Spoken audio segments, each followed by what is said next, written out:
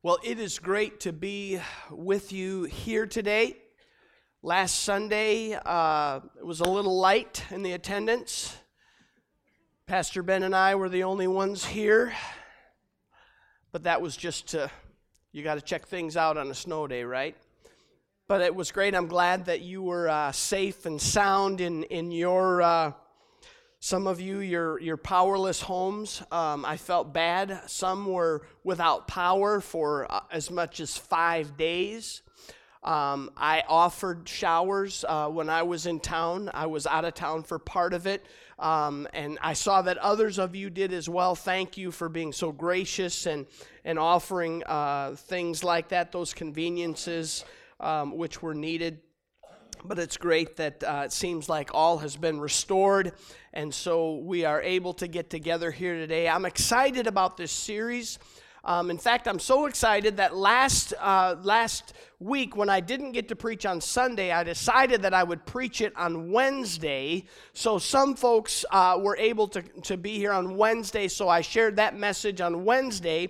And, sometimes just things don't always work right. The audio is available online, but the video, for some reason, did not take, and so that is not available. So if you want to hear the rest of this series, you can go online and listen to that audio. It's there. And so we're in a series of messages called Believe. And I think what an appropriate series for the month of December leading up to Christmas. And so I've really been excited about this. And so I want to start with a question this morning. And I think that this is a very relevant question. And before I ask the question, I want just close your eyes for a second, okay? Close your eyes, and this is going to be a hard exercise, and especially for, I think, for some of the guys that are here, but close your eyes, and I want you to imagine, okay? I want you to imagine, not Black Friday or anything, but I want you to imagine just being, you're out at a store, and you're doing some shopping, and I want you to think for a moment about what you hear over the public address system. What do you hear? You hear music happening, and what is that music saying? That music is literally proclaiming that Jesus is born, that Jesus is the Son of God. You can open your eyes. This is a time during our year when the rest of the world gets caught up in Christmas, and it's been made a lot of things. But when you go into the store and you hear those lyrics and you listen to that music, you know that the message of Jesus Christ is being communicated in our culture. Yes, a lot of things are wrong, but that foundation is there, and that message is still being heard to millions and millions of people in our country. So let me ask this question with that in the background. Can we convincingly prove that there was a baby whose name was Jesus, who was born to a virgin, who was laid in a manger, announced by angels, celebrated by shepherds and wise men, who was and is the very Son of God, sent to be the Savior of all mankind? That's a big question. But I want you today to think about that question. I want you, because you see, the world believes that it's just a myth. It's just a story. And they have put that out there, that it's the same way that Santa Claus, in fact, they work harder to prove the reality of Santa Claus than they do the reality that Jesus in the manger was the Son of God.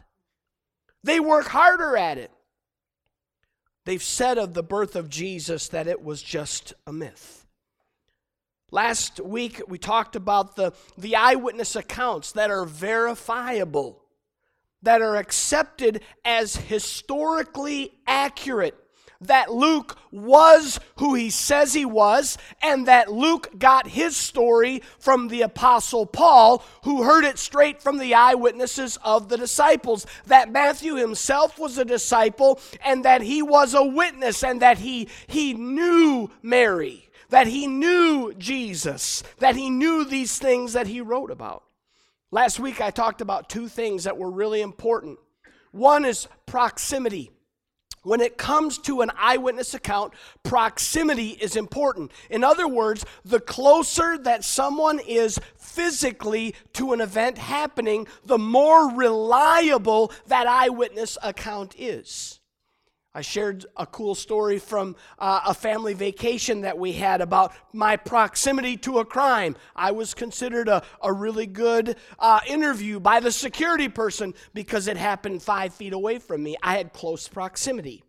The other thing is the idea of time. The shorter the gap of time between an event and the written account of that event, the greater the accuracy of that account or of that eyewitness. So now I want to go and take another step and ask this question: what other evidence can we find that's going to shed light on the testimony of Jesus' birth? Now, you may find yourself today, you're sitting here in church, but really in the depths of your heart and your mind, you might have to admit to yourself that you are skeptical of the historical accounts because you have more of a scientific approach to how you see history and how you see Jesus. But I want you to know that science can help us solve mysteries in our world today. Science can help us unravel things that confound us as human beings. Let me give you a quick illustration of that. I want to take you out to California. How many of you would like to be in California today? Sunny Southern California. There's a couple of us that would like to be. Let's go to Death Valley. That might be a little too sunny for those of us that live here in the UP. But in Death Valley, there are hundreds of these carved out trails that appear behind rocks. Have you seen this before? They are rocks out in the middle of the desert in Death Valley, and these rocks appear to be moving. They appear to be leaving a trail behind them, and the trail is literally etched out in the crust of the dried mud. And this has had people confused for years. And science has looked at this, and they studied, and nobody knows why. Nobody can figure it out why. Nobody saw some teenagers out in the desert dragging these rocks, okay, so that they leave a trail so that it makes it look like over the course of the year that these rocks are moving. Now that would be a cool prank, okay? But science wasn't fooled. And so science did something that I think is pretty funny. They took GPS units and they attached them to the rocks. They used what many of you that hunt in the woods here in the Upper Peninsula, they used cameras. They used trail cameras to make sure that no one was pushing them around, was pulling them. They wanted to see exactly what happened. They used these, and what they did is use the time-lapse camera to study this phenomenon.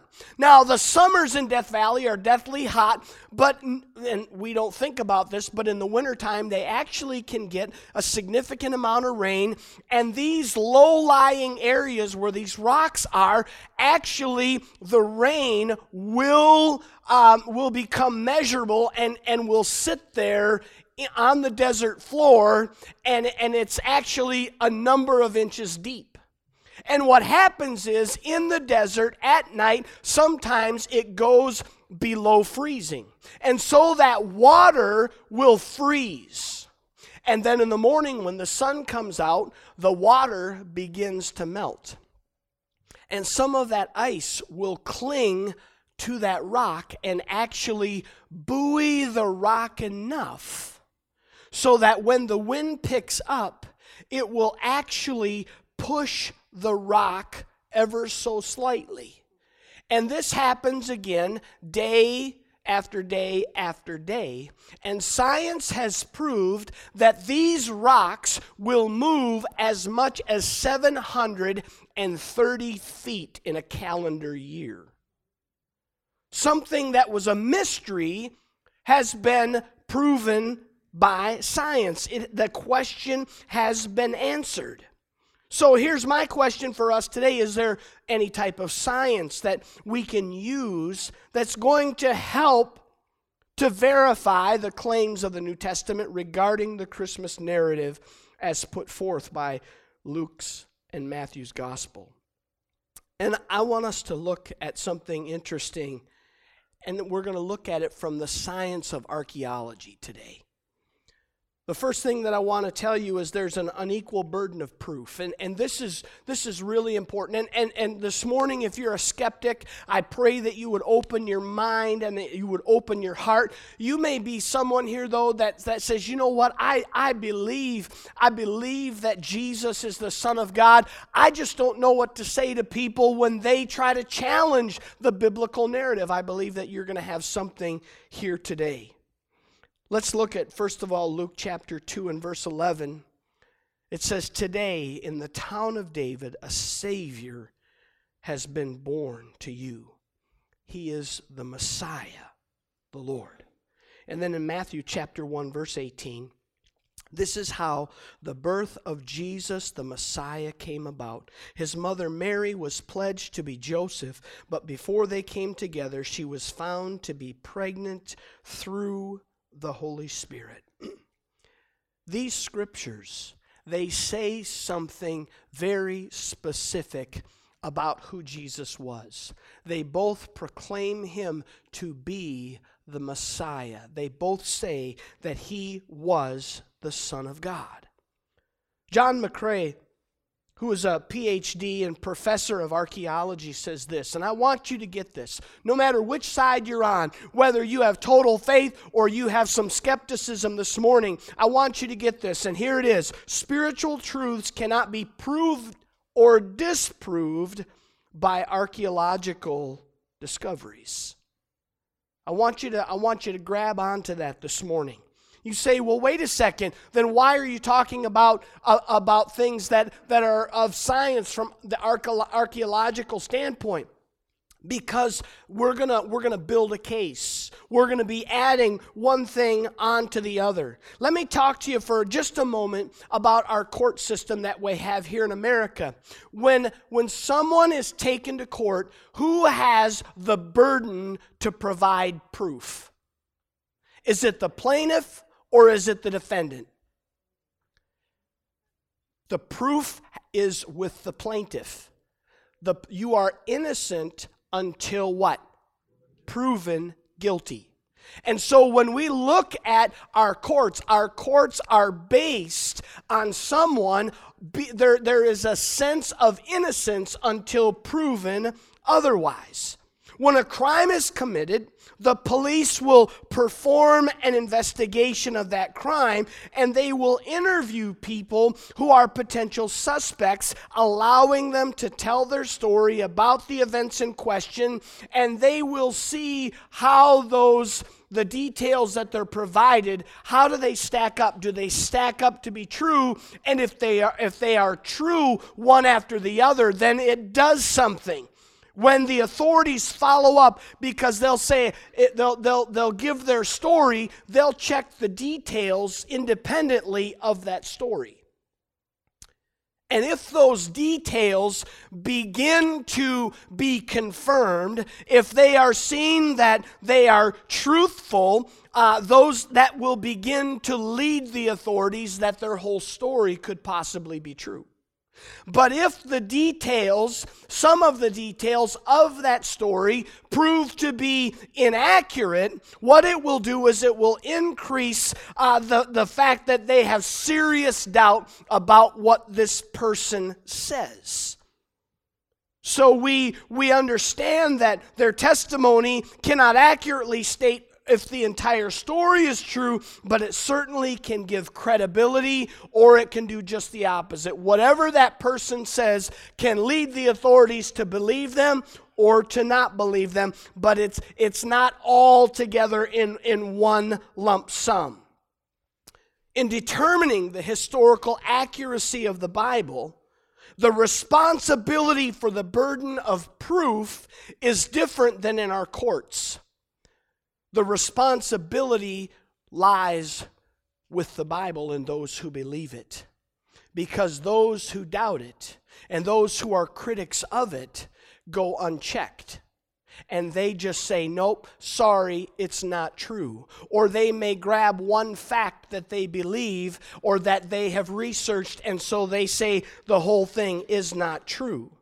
But let me talk to you a little bit further, because when through investigation, the details concerning any ancient writings are confirmed again and again, it increases one's confidence in the reliability of that document and that author, even if every detail contained in it is humanly impossible to verify. The ones that are verifiable, if they turn up positively and confirm time and time again, it increases our confidence in its reliability. But on the other hand, if through investigation it uncovers verifiable inaccuracies, it will cast significant doubt or complete doubt of the trustworthiness of that document.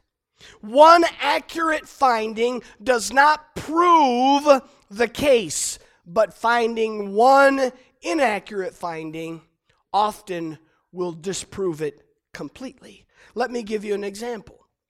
In 93 AD, the secular Jewish historian, a man named Josephus, published a historical work that chronicled much of the Jewish history during that first century when the Romans occupied Judea.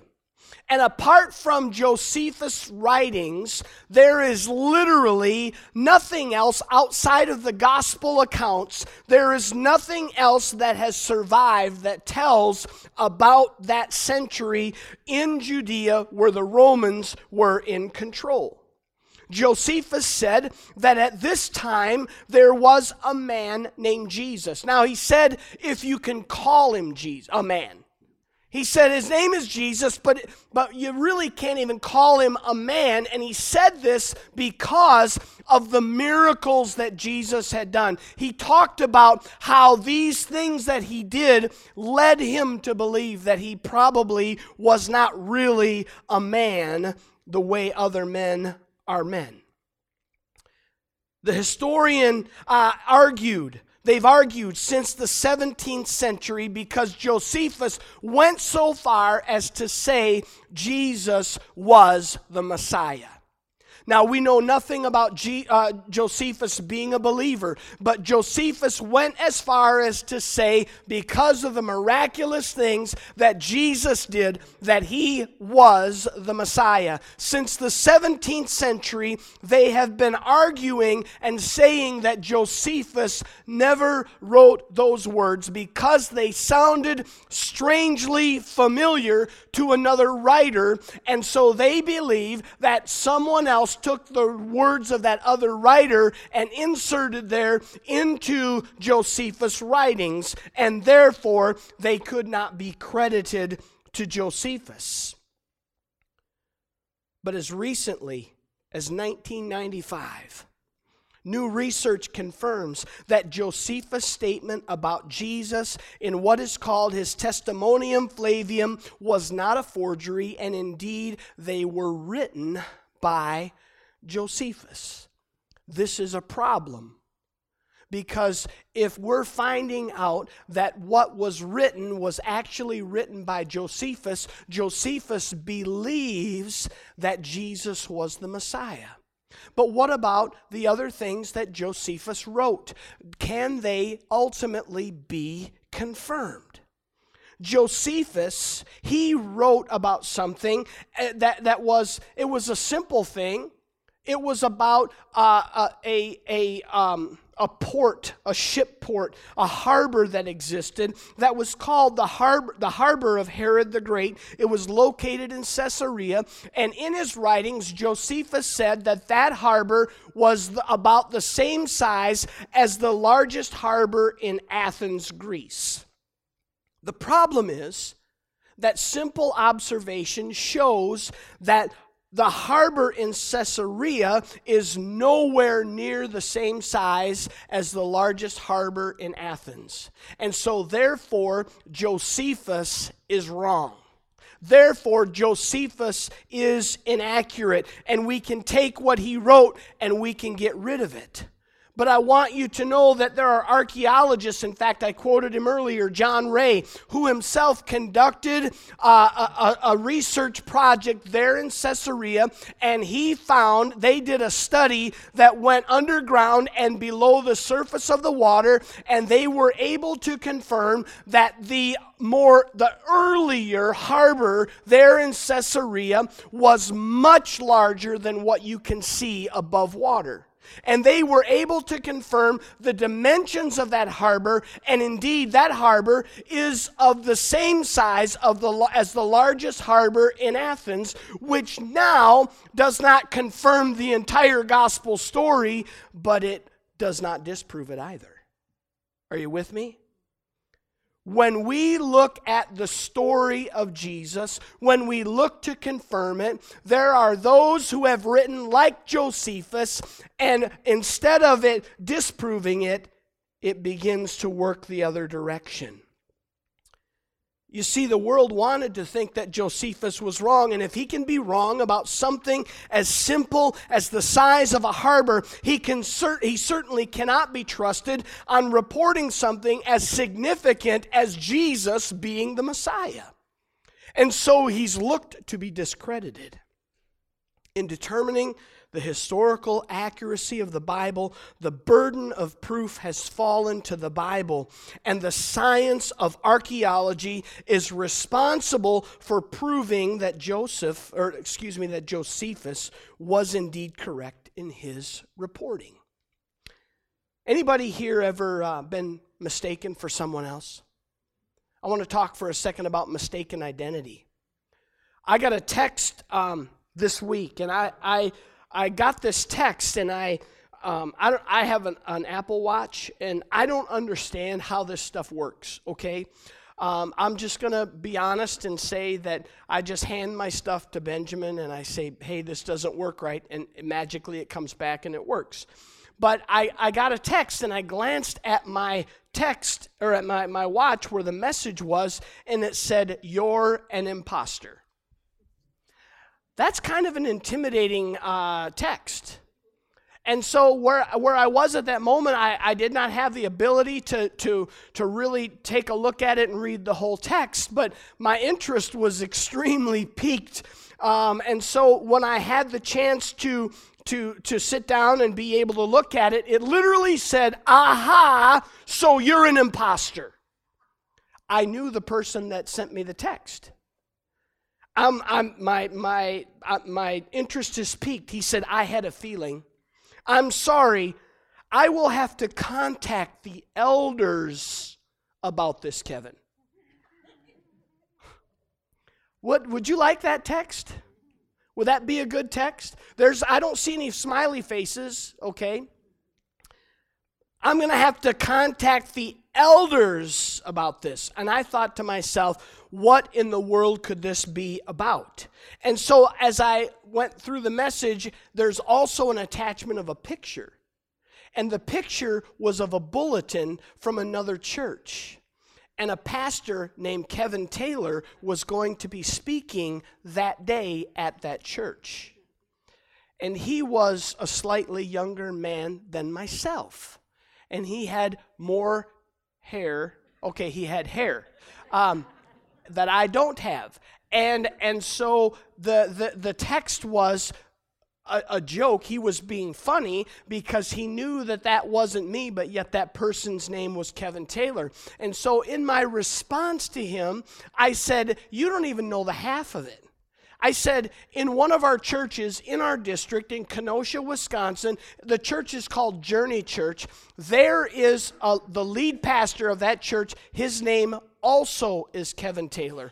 And when you're in a meeting and 2 rows behind you, a guy stands up and says, I'm Kevin Taylor, it's a little freaky, okay? He's 6'4", I'm 5'4". Nobody confuses us when they see us together.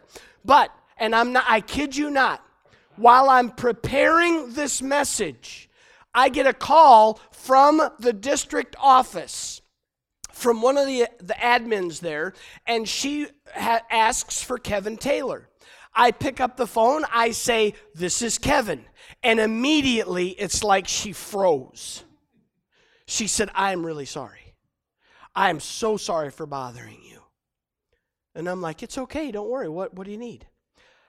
I need the other Kevin Taylor. Okay? They know me, they know him. I have had at least 3 calls that I know of that people have thought they were calling the other Kevin Taylor. What I want to know is, has he had any calls from people in the UP that thought that they were calling me? I don't think so. But I want you to think about that. We can pick up the phone and we can verify. As soon as they heard my voice, they knew they had the wrong Kevin Taylor. As soon as they heard my voice, which has just left me. God has a sense of humor. I'm going to struggle through this. We can't pick up the phone. It wouldn't matter right now anyway. No one could understand me.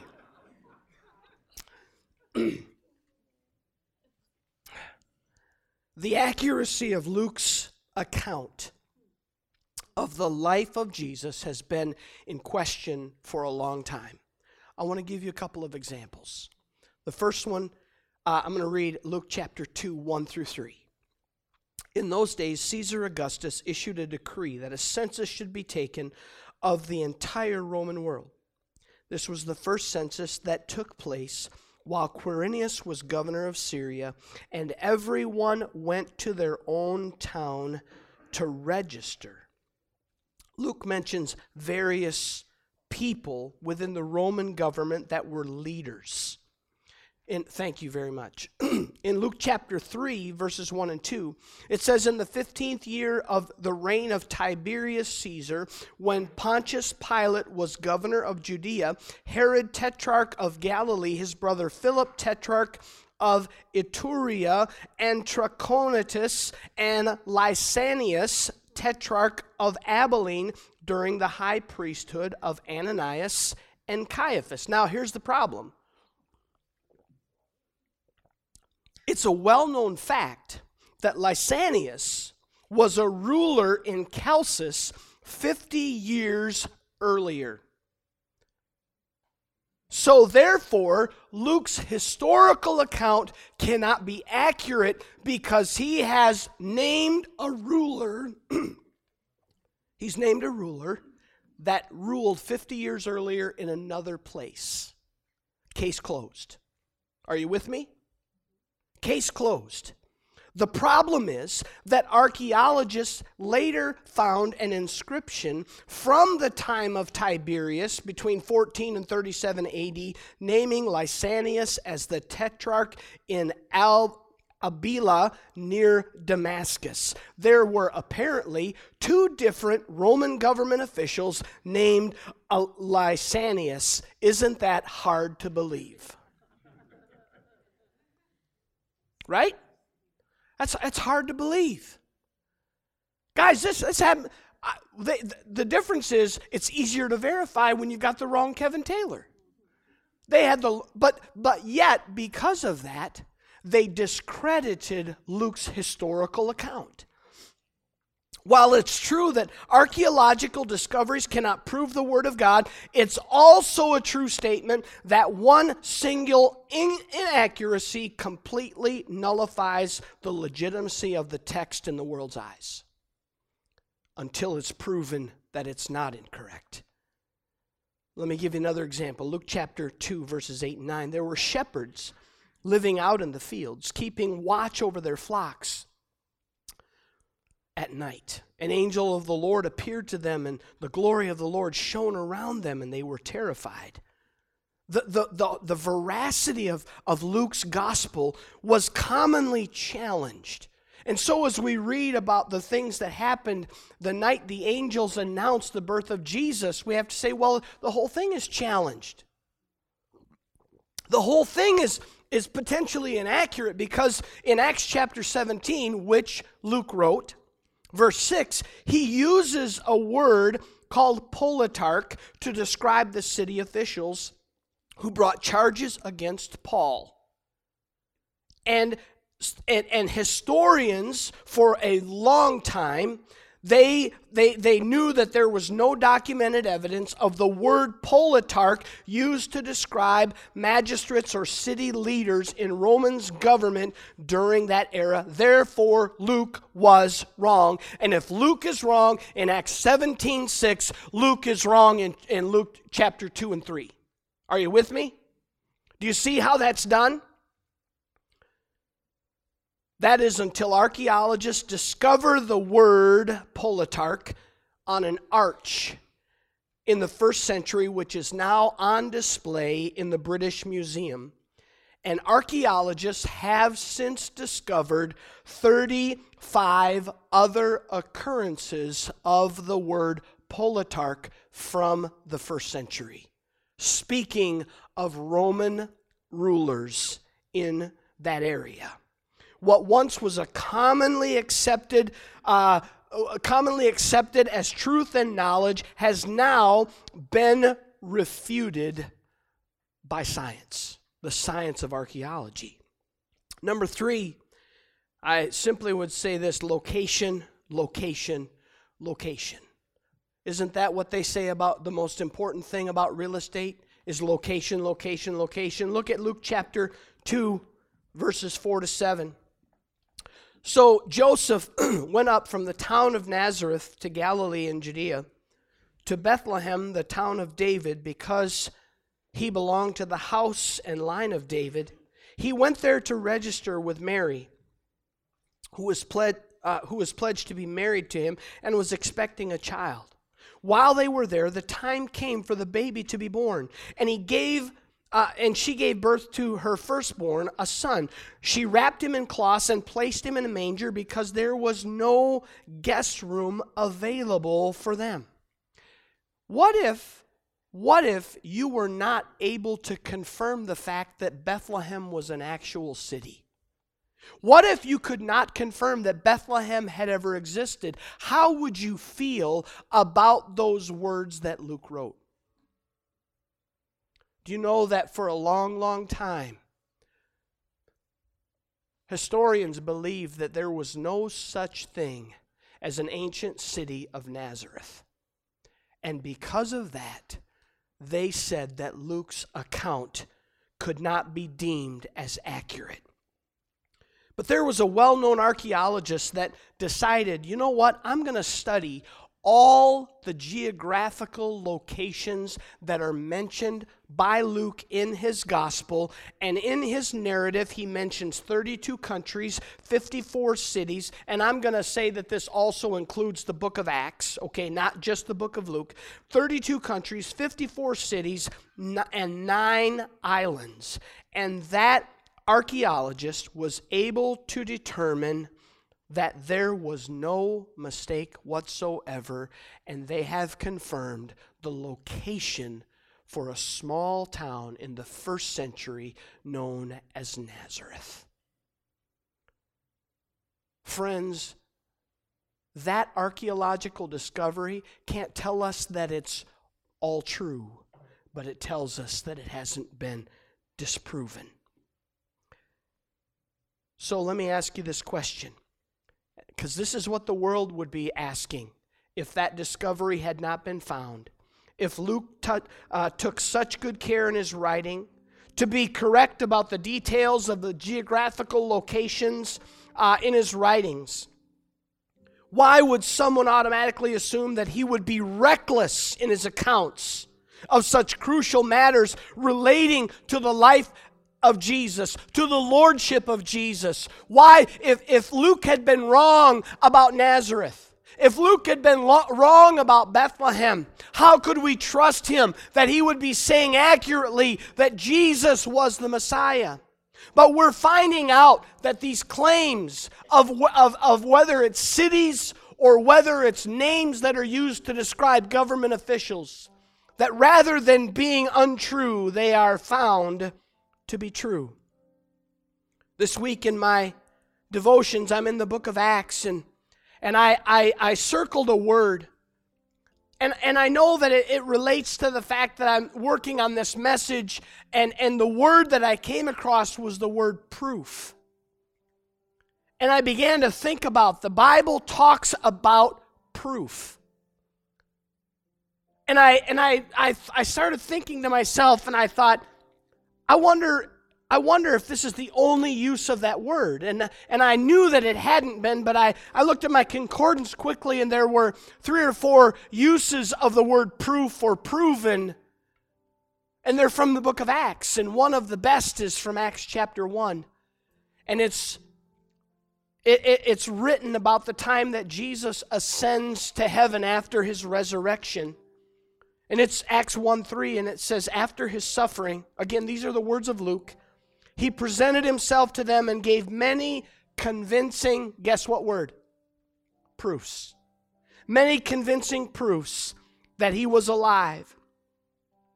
That word in the Greek, proofs, it means it's infallible, and it carries with it a certain conviction. Luke wasn't operating on some tiny shreds of evidence that he has woven together in order to try to create a narrative that can change history with falsehoods and conjecture. He was reporting on the convincing proofs that Jesus had given them. I've just enjoyed a book here in preparation for this series. It's called The Case of Christmas by Lee Strobel. If you're into this, I just want to encourage you to get that. But Strobel asks an archaeologist if he'd ever run into a situation where archaeology discovery discredited or invalidated the New Testament narrative. And that archaeologist said this: archaeology has not produced anything that is unequivocally a contradiction to the Bible. On the other hand, many opinions of skeptical scholars that have become codified into fact over the years, but that archaeology has shown to be wrong. In other words, we're finding out more and more all the time that the things that God's Word has said cannot be denied. And so this morning, we're going to celebrate the Lord's Supper together. I'm just going to have those that are going to serve, they're just going to move into place and begin to distribute those elements. And I'm going to ask the same question that I asked when I started my message. Can we convincingly prove that there was a baby whose name was Jesus, born to a virgin, laid in a manger, announced by angels, celebrated by shepherds and wise men, who was the very Son of God and sent to be the Savior of all mankind? That is a question that is relevant for our society today. It is relevant for our culture. It is relevant for us as individuals. And I know this, that we cannot answer that question without faith in Jesus. But I'm so glad that science continues to confirm the truth of God's Word. And so today, as we celebrate the Lord's Supper together, we are holding in our hands these elements. I want you to think about it. As you have those elements, just look at them for a moment. The bread represents the body of Jesus. That little tiny cup of juice represents the blood of Jesus. We take communion and we don't even think of it. But I want you to think of this. That body came in a manger. That blood flowed through the body of that child. And that child grew and became the Jesus that hung on the cross for you and I, that died for our sins, that rose again on the third day. I'm just going to have the team just lead us for a moment. And we're going to, in just a moment when they're done, we're going to partake of the Lord's Supper together. We're going to pray together and we'll be dismissed. But I want you this morning, I want you to ask yourself this question.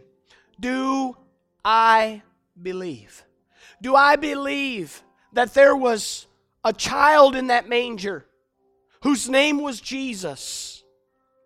That the angels announced, that the shepherds celebrated, the wise men celebrated, that was the Son of God sent to the world to forgive us of our sins.